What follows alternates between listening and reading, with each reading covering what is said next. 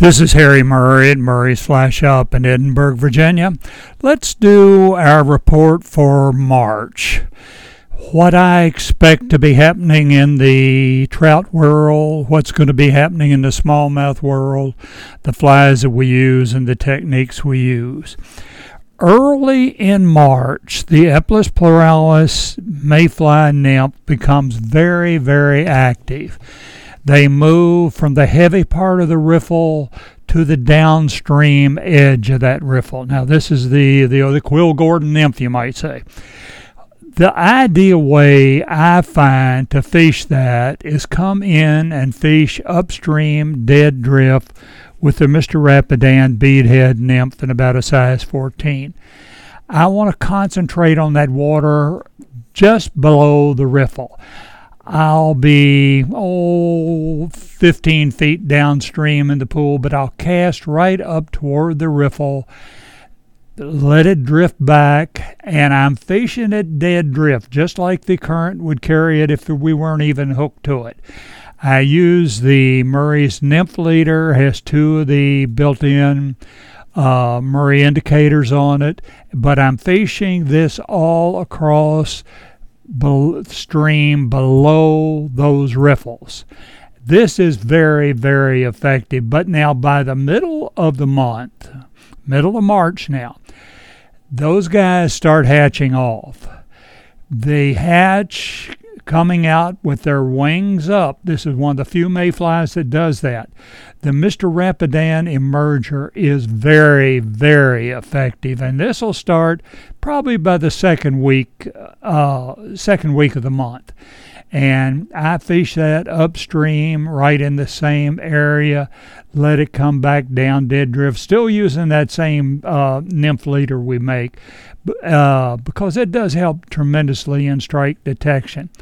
Now, by the middle of the month, those emergers are overlapping with the adult dun, the Eplis pleuralis emergers and the Eplis pleuralis mayfly dun. He'll ride on the stream. You'll have the emergers coming up. You'll have the dun on the surface. The Mr. Rapidan parachute dry fly in a 14 is very, very effective. That's the heaviest hatch I think I have ever seen.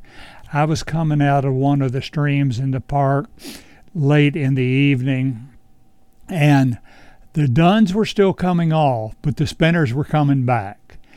I have no question. I was sighting out over a canyon, and I was probably close to 1,000 feet up off the water.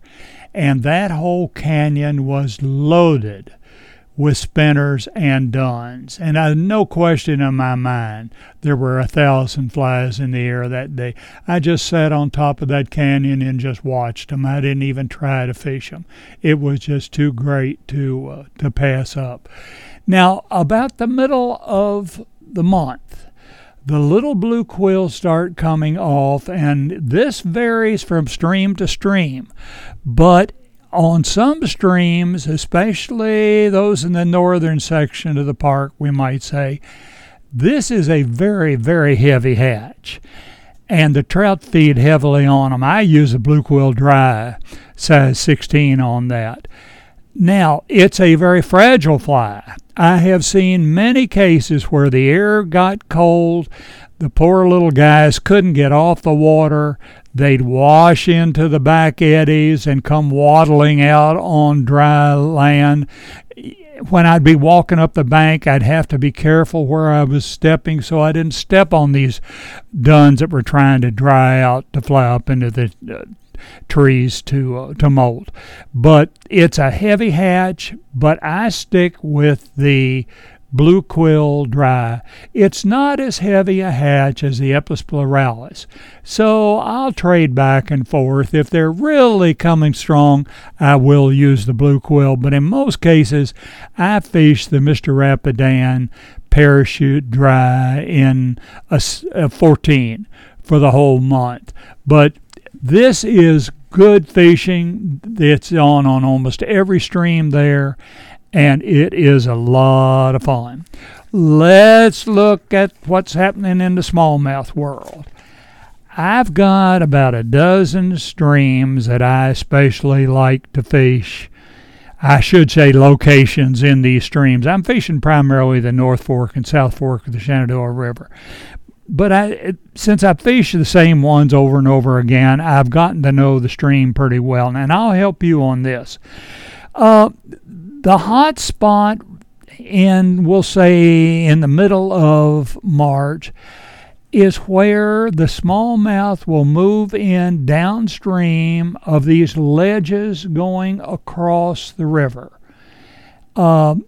These ledges may be only 10 feet long, or they may be 50 feet long, and in some places, especially on the South Fork, they'll go all the way across. But these smallmouth like the protection they get from those ledges, so they'll move in downstream of those ledges in the water that could be anywhere from 2 feet to 5 feet deep, and they do feed very heavily in that area. You see, the hellgramite's a 3-year job, so there are always some hellgramites in there, and that's the fly I use most of the time to fish this. What I do, I move in below that riffle. On the near side, I'm casting up and across stream with the Murray's Heavy Black Hellgramite and a 4. This is a big fly. And I'd let it fall right below those ledges and let it drift back down. And then I swing the rod tip. I call it swing nymphing. This is one of the techniques I teach in the bass school. But I let it swing back down through there and gradually work my way across the river. This is very, very effective. I'm not in a big hurry to fish the new water.